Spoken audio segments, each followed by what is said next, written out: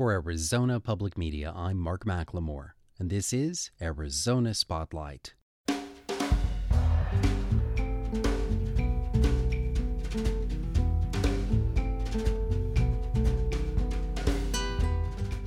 Coming up, find out about the part that local students played in this week's national protest against gun violence. Chris DeShiel looks at two films featured in next week's Tucson Cine Mexico Film Festival. And I'll talk with film historian Viviana Garcia Besne about rescuing a classic Mexican superhero film from obscurity. Those stories are next on Arizona Spotlight.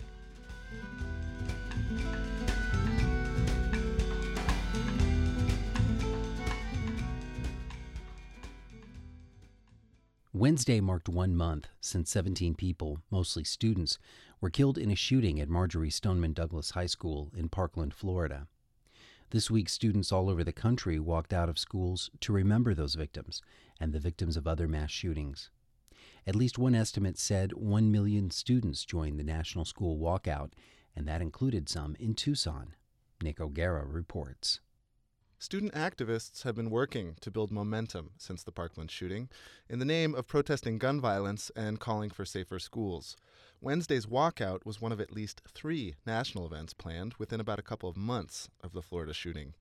The idea Wednesday was to observe 17 minutes at 10 a.m., one each for those who died on February 14th. It was a chance for students to commemorate the Parkland victims, but also, for many, to call on lawmakers to effect meaningful change amid a difficult debate over gun laws.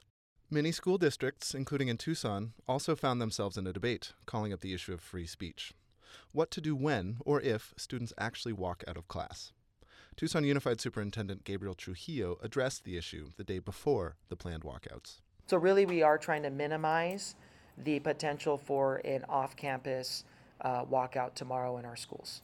To do that, some schools in TUSD offered events to keep kids on campus, things like a teach-in or a walk-in, question and answer sessions, or small group discussions. We want to make sure we do everything we can to keep everything on campus, and if kids are choosing to walk off campus, we've mobilized our school safety team. Trujillo and representatives from other districts said that was the key.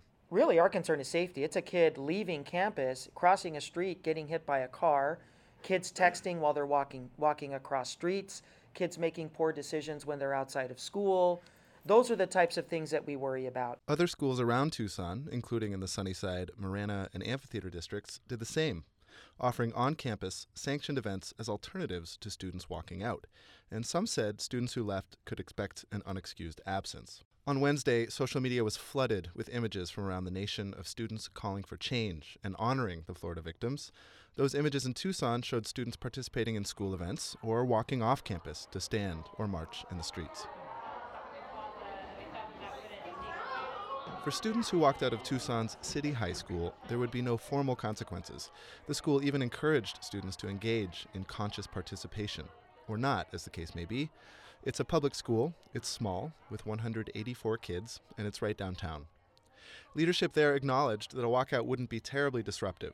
The school designated a meeting place of Jacome Plaza, about a block away, and that meant they could keep track of the students' safety. When they arrived in the plaza on Wednesday, students and staff held an observance for 17 minutes. In mostly silence, just the sound of birds, cars, and the occasional passerby taking a photo or chiming in. And then without words, they started walking. Students were back in their class at about 10:20. Students said the walkout was meaningful to them. Here's Gala Lorenz. It needs to end.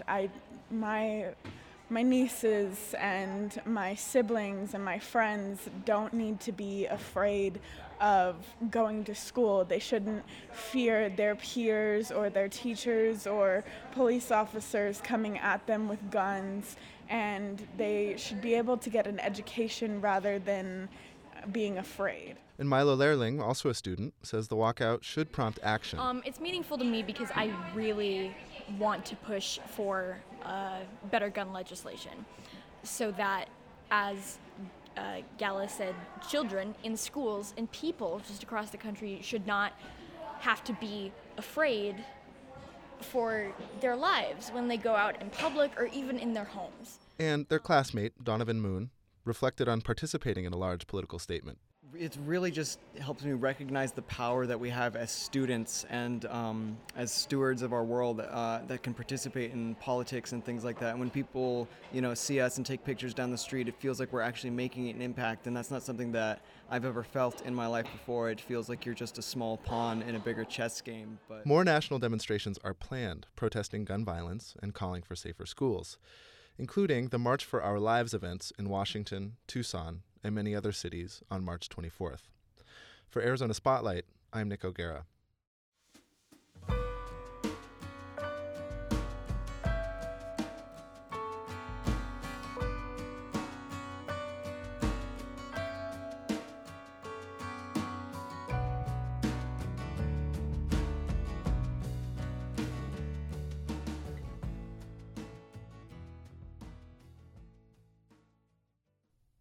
The 2018 Oscars are behind us, but ahead lies the Spring Film Festival season.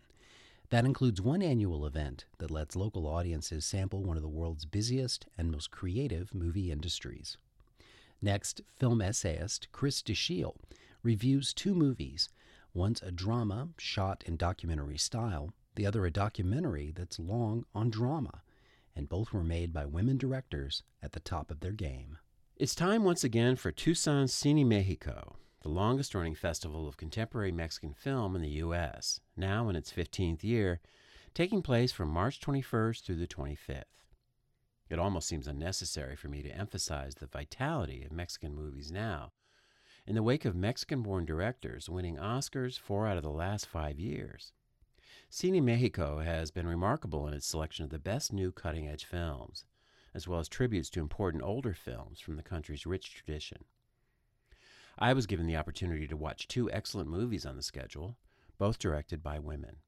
Todo lo demás, or in English, Everything Else, follows an older woman named Doña Flor, living alone with her cat in a Mexico City apartment.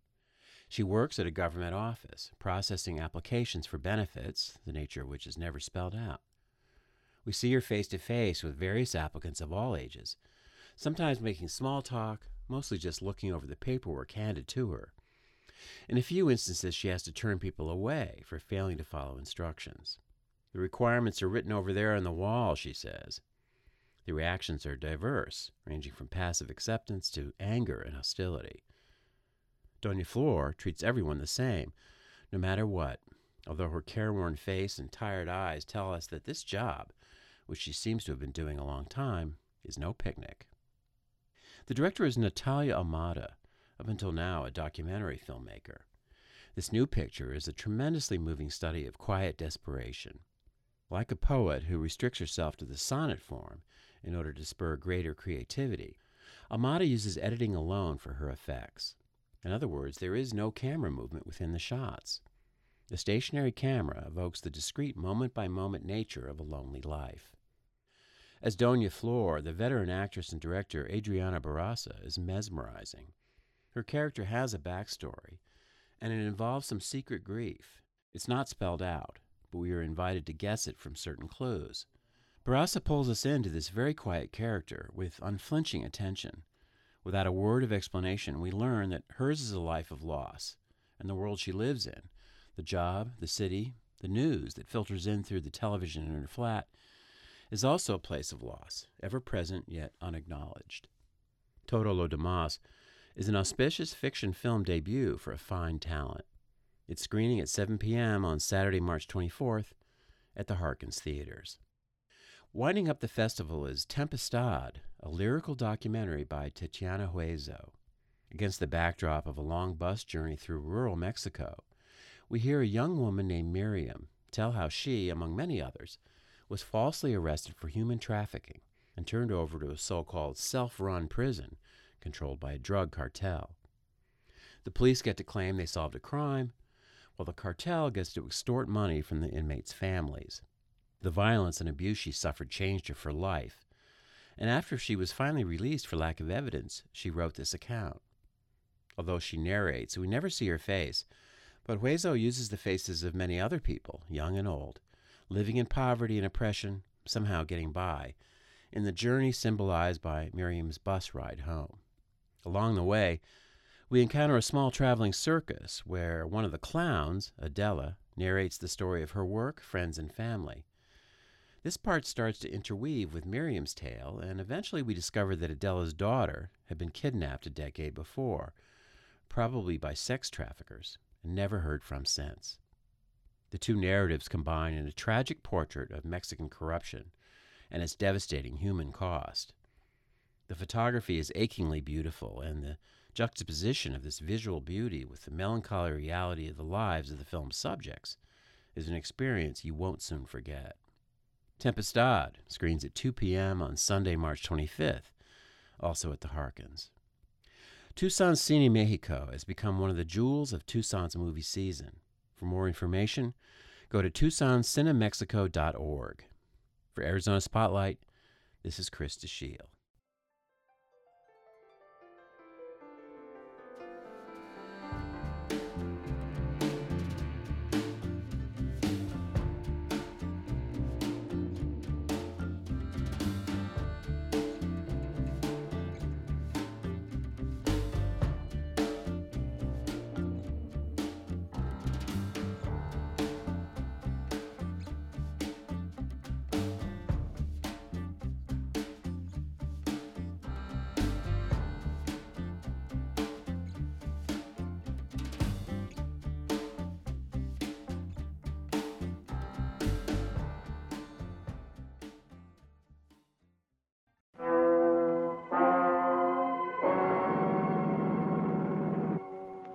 For 100 years, the masked wrestler, or luchador, named El Santo has been an iconic figure in global pop culture.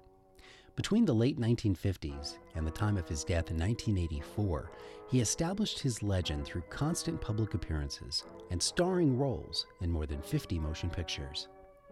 Viviana Garcia Besnay is a film fan, historian, and preservationist who was instrumental in rescuing one of the last remaining prints of Santo's first film from destruction. And it was a film that her grandfather worked on as producer.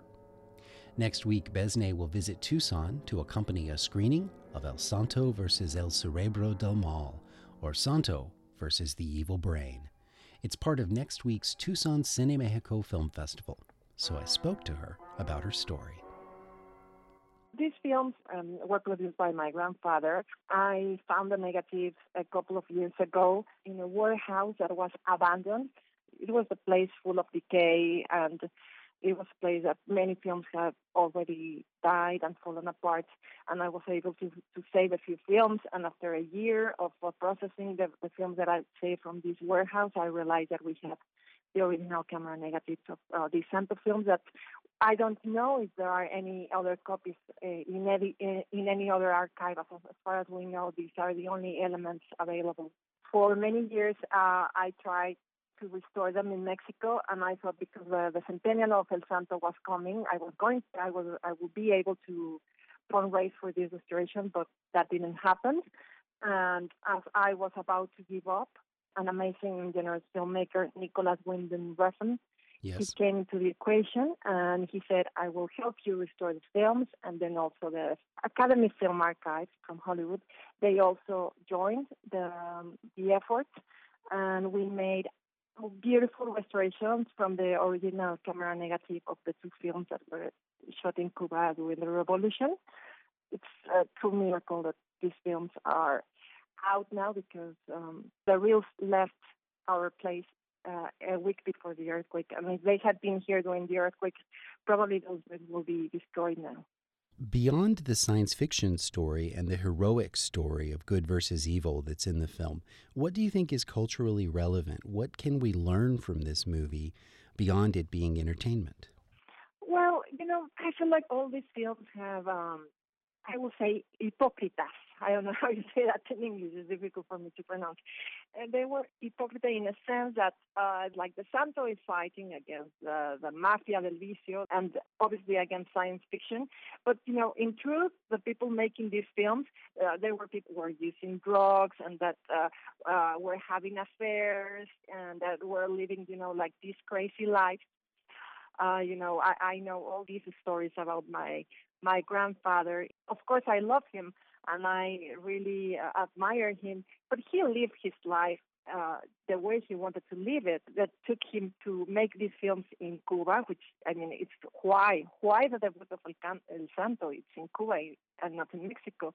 And that was because my great-grandfather, who was a film mogul in the Mexican film industry, he totally cut him off in Mexico. He told him, "You will never work again here in Mexico because I know that you are actually having affairs with all the movie stars and you are married to my daughters." And so as a punishment, he completely cut him off. And then my grandfather, who that year, 1958, he had to go to Cuba with a bunch of friends to shoot the film. And then they couldn't shoot anymore in Cuba because Fidel entered La Habana, and they had to fled the Havana. You know, just the stories behind the Santo films are just so amazing. I think they're even better than the films, actually. You make a great point. It does sound fascinating. I had no idea that the relationship between your great-grandfather and your grandfather was so complicated and wrapped around the film industry. So who were the audience for these films when they were released? That's what makes El Santo so incredibly successful, and that's because the target was everybody. And it was like children, it was like couples, it was like families with kids, and even old people. So El Santo kind of appealed to everybody, and all different social classes. I mean, even, you know, like poor and rich people will get together in the same cinema to watch these films. And even that happens today. And that's something that I feel that it's wonderful, you know. When I show a Santo film in my very small town in Tepoztlán, I know that I will get, you know, the lady making the tortillas will bring the granddaughter to see El Santo, to introduce her to our hero, but also, you know, all the hipsters coming for the weekend from Mexico City with lots of money, they will also come to see a film of El Santo. So that's why he's such an important character in our cultura. He always wore the mask in public, right? There's this story that I will tell you very quickly. It represents what El Santo was. In the late 70s, people were online at a bank to get some money out, and then a couple of smugglers came into the bank with guns and everything. So they were actually assaulting the bank. And then El Santo entered the bank, and he saw that there were two people with guns, and he was like, "Oh my God, what's going on here?" He had the mask and everything, and then the people started saying, "Oh, El Santo is here, Santo, yes!" And they started like cheering up and applauding and everything, and shouting, "Santo, Santo!" And then, you know, those two guys that were there to rob the bank, they just fled. Like they said, "We're not going to deal with El Santo," and they left the bank without completing the robbery. So this is a true story, and this reflects, you know, like he was a hero at all times, not only in the movies. He was a hero also in real life. ¿Qué sería de mí sin mi secretaria? Tenemos concertada una cita muy importante con el Dr. Lowell acerca de la desintegración de las células. Film historian and preservationist Viviana Garcia Besnay spoke with us from a screening room in Mexico City. The UA's Hansen Film Institute presents Tucson Cine Mexico 2018 and the digital restoration of Santo versus the Evil Brain. That film screens on Thursday, March 22nd at the Fox Tucson Theater. Tickets for all of the festival presentations are free. You can register online now at TucsonCineMexico.org.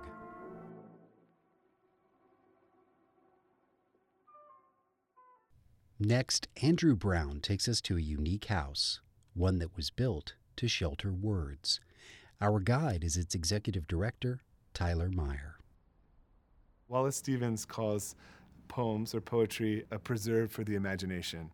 And sometimes I think about the Poetry Center as a sort of physical manifestation of that, a sort of a national park for the imagination.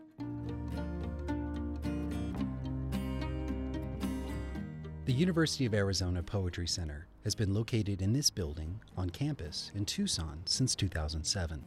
It was built to be a permanent home for poetry in this community.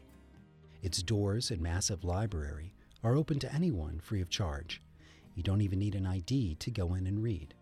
People, I think, do see the facility and think, oh, that's, it's new. This is a new place. It's a longer and prouder history than just the facility. Richard Shelton was at the U of A in 1960 when the center was just an idea. He and his late wife, Lois, played a critical role in its formation.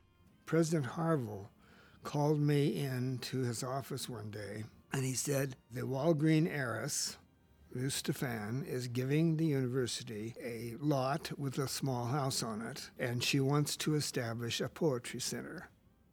She's going to supply books to duplicate her poetry library in Greenwich, Connecticut. One of the most influential poets in American history, Robert Frost, traveled to Tucson to dedicate the center in 1962. From the very beginning, the thrust of the Poetry Center was about the collection and about poets and making a space for them here in Tucson in the desert.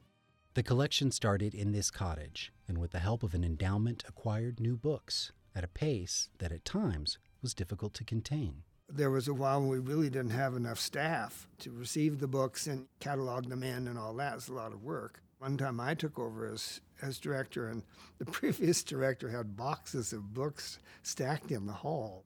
We're buying about 1,200 books a year. We subscribe to about 250 literary journals. I think it's remarkable that that sort of visionary gift with sort of creative librarianship, consistency, routine effort done over time has grown into one of the largest poetry collections in the country. The collection focuses on poetry from 1960 to the present day, and is indeed one of the largest collections of poetry in the country.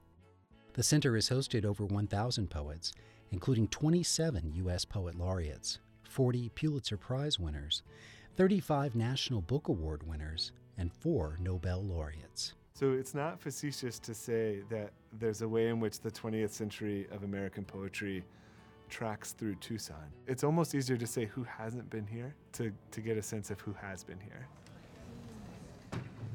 On this night, the center is hosting a reading by Layli Long Soldier and Timothy Yu. They're both internationally recognized emerging poets who address social issues in their own way. They draw a large crowd. Thank you all for being here. Thank you to everybody at the Poetry Center. I imagine perhaps you all are accustomed to this space existing, but coming here and seeing this space and seeing all the folks here is just astonishing for a poet. Yu's book, 100 Chinese Silences, rewrites work from influential poets who have unfairly thematized China. His humor can be disarming, but his work has a serious edge. I am a cicada, floating in a coffee cup on the desk of the Poet Laureate. Grant proposals are being written. Many bottles of Napa wine are emptied.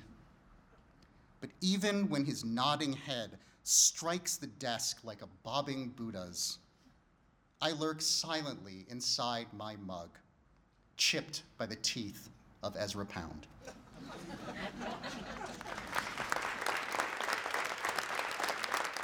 I'm very happy to be here, and thank you for the invitation. Long Soldier is reading from her 2017 book, Whereas, which was a finalist for the National Book Award. I am a citizen of the United States and an enrolled member of the Oglala Sioux tribe.